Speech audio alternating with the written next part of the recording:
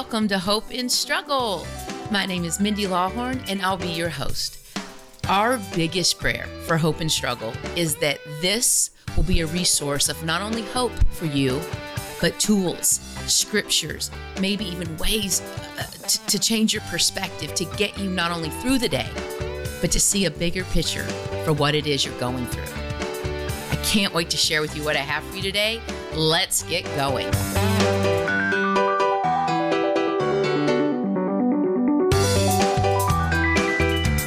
Have you ever been in a bad mood? You're just mad. You're irritable. Everything's bugging you. I don't know why. Maybe you didn't sleep. Maybe your pants are too tight.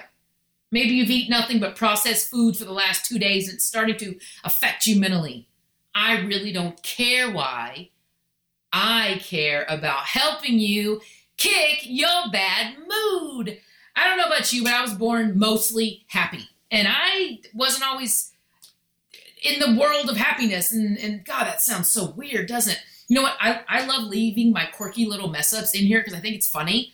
Because you're either going to like it or you're not. And if you're not, then I wish you the best. But regardless, I grew up chubby.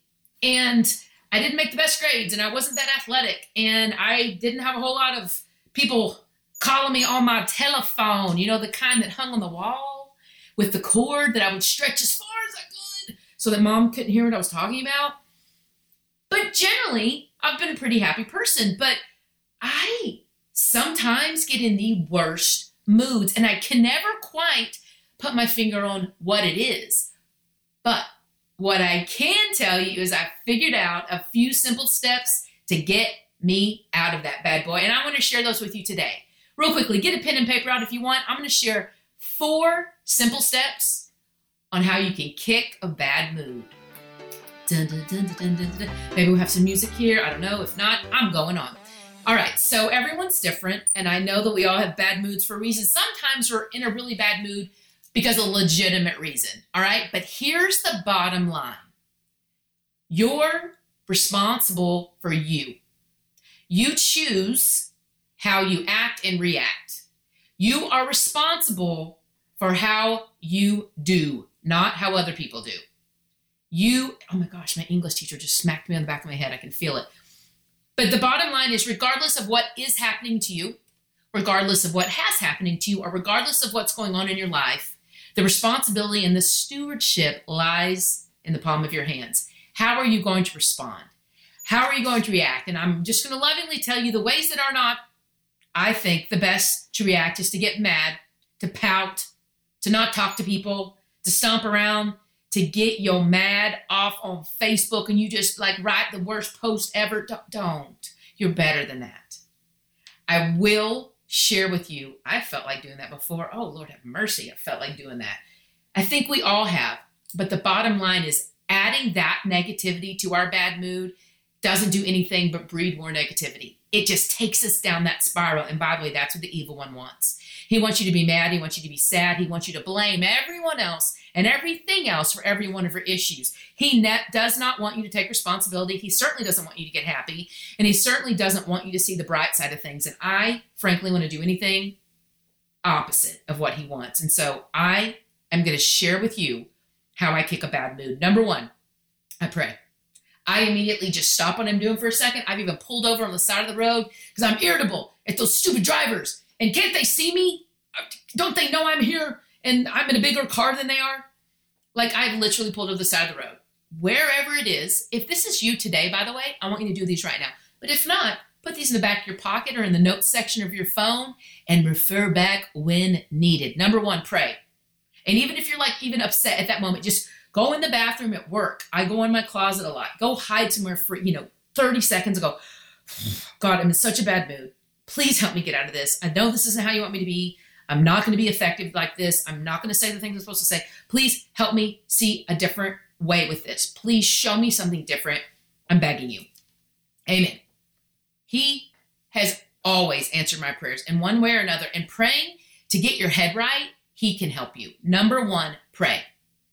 And of course, you can pray your own words, but that's kind of like how I talk to God sometimes. Number 1, pray. Number 2, somehow, some way, get up and move. Get up and move. And if you haven't worked out in a while, boom, there's your problem. There are so many chemical things that happen in our brains when and after we work out that are needed. God put them there for a reason. You guys, taking care of our bodies, it's biblical. We're supposed to take care of this temple. Why do we do so many other things and not take care of our bodies? I love you, but that's one of the most important things you can ever do. And from some of the most successful people ever, that is one of their top things they do every single day. It's imperative, in my opinion. It needs to happen most every day. Now, I'm going to add a little something to this. When you get up and move, you may have time to go do a workout and you crush some weights and you throw them around and you feel amazing after, or you may only have like 5-10 minutes. Whatever you can do, I'm going to add, get your music with that too. Get your phone, put your headphones in real fast, whatever it is that you've got. Get your songs that you just love, that make you happy, that make you get going. I don't know who it is, Bruno Mars maybe. I'm sorry, he makes me happy. Or maybe it's the Tootsie Roll. The butterfly, that's old. Let me see your Tootsie Roll. Who doesn't love that song? Put that song on and go walk. If you're in an office building, why can't you just go walk to the bathroom really fast, or go to the bathroom on the 5th floor instead of the 10th floor? Get something in your head that gets you out of it, something that gives you new energy, something that makes you feel good. And if you can, go for a walk. Get on a bike. Go for a run. And if you can't, go hike somewhere and do 50 squats. With that music, I'm telling you, get your body moving. Things are going to start to change. Number 1, pray. Number 2, move and find some music. Number 3, you ready for this one? Get out of your own head and your own selfishness and send someone else a note about how much you like them, how much you care about them, something random. It can be a text. You can call and leave someone a voice memo. By the way, I am the queen of voice memos. I flipping love. Thank you, Jesus, for voice memos, because that to me is like we're on the phone together, but by the way, I'm not going to bug you to be on my time. I'm going to send you this voice memo like we've been together, and listen to it when you want, type of thing. And not the kind you have to dial up on your phone for the love. Make it easy. Text it to them. iPhone users, we have the voice memo where you just slide up. I usually kill that one 50% of the time. So I like the voice memo app, which comes on every iPhone. It's a voice recording. I've even done podcasts on that voice recording, for the love of Pete. But listen, get out of your own selfishness for a minute, y'all, and we're all selfish. But get out of your own funk and go, I'm going to reach out to my mom. And I'm going to say, Mom, I just want to let you know I'm thinking about you. I love you. You're a good mom. I don't know. Reach out to your husband. And that can be really hard sometimes with the husband. But say something to them that you know they would like. If I have said to my husband, it's going to include probably something inappropriate, but he likes that. And I'm married to him, therefore that's okay. What friend of yours could you send something to? Is there someone that you're working with right now that's doing a good job, and maybe the job that she or he's doing is expected to be done that well? But why can't you send them a note to say, hey, I just want to let you know you did great on this project, or hey, I just want to let you know that I know tough stuff's been hard. You've had a little bit, different life situations lately. I just want to tell you that you're handling it like a champ. Get out of your own selfishness and look into the interest of others. Boom! Don't get me pulling out scripture. No, seriously. Why can't we just stop welling in our own misery, step out of ourselves, send a text, send a voice memo, or if you're like me, my post office, I have to be honest, has the most amazing card selection. I am at the post office at least once a week. We, mail a lot of stuff for our coaches and, clients and things like that. And I am always just like browsing the section, and I will always pick up at least 2 cards because I'm going to send them to someone randomly. And let's think about this. If I emailed you something, wouldn't you be so much more likely to open the mail that I sent you through the post office than you would an email? Some cards are 99 cents plus the postage thing. It's worth it. How do you feel when someone sends you a kind note? How do you feel when you get a random positive thing in your mail? I flipping love it. When I get handwritten notes, you guys listen, I love them so much. I have a special box in my closet that is just handwritten notes.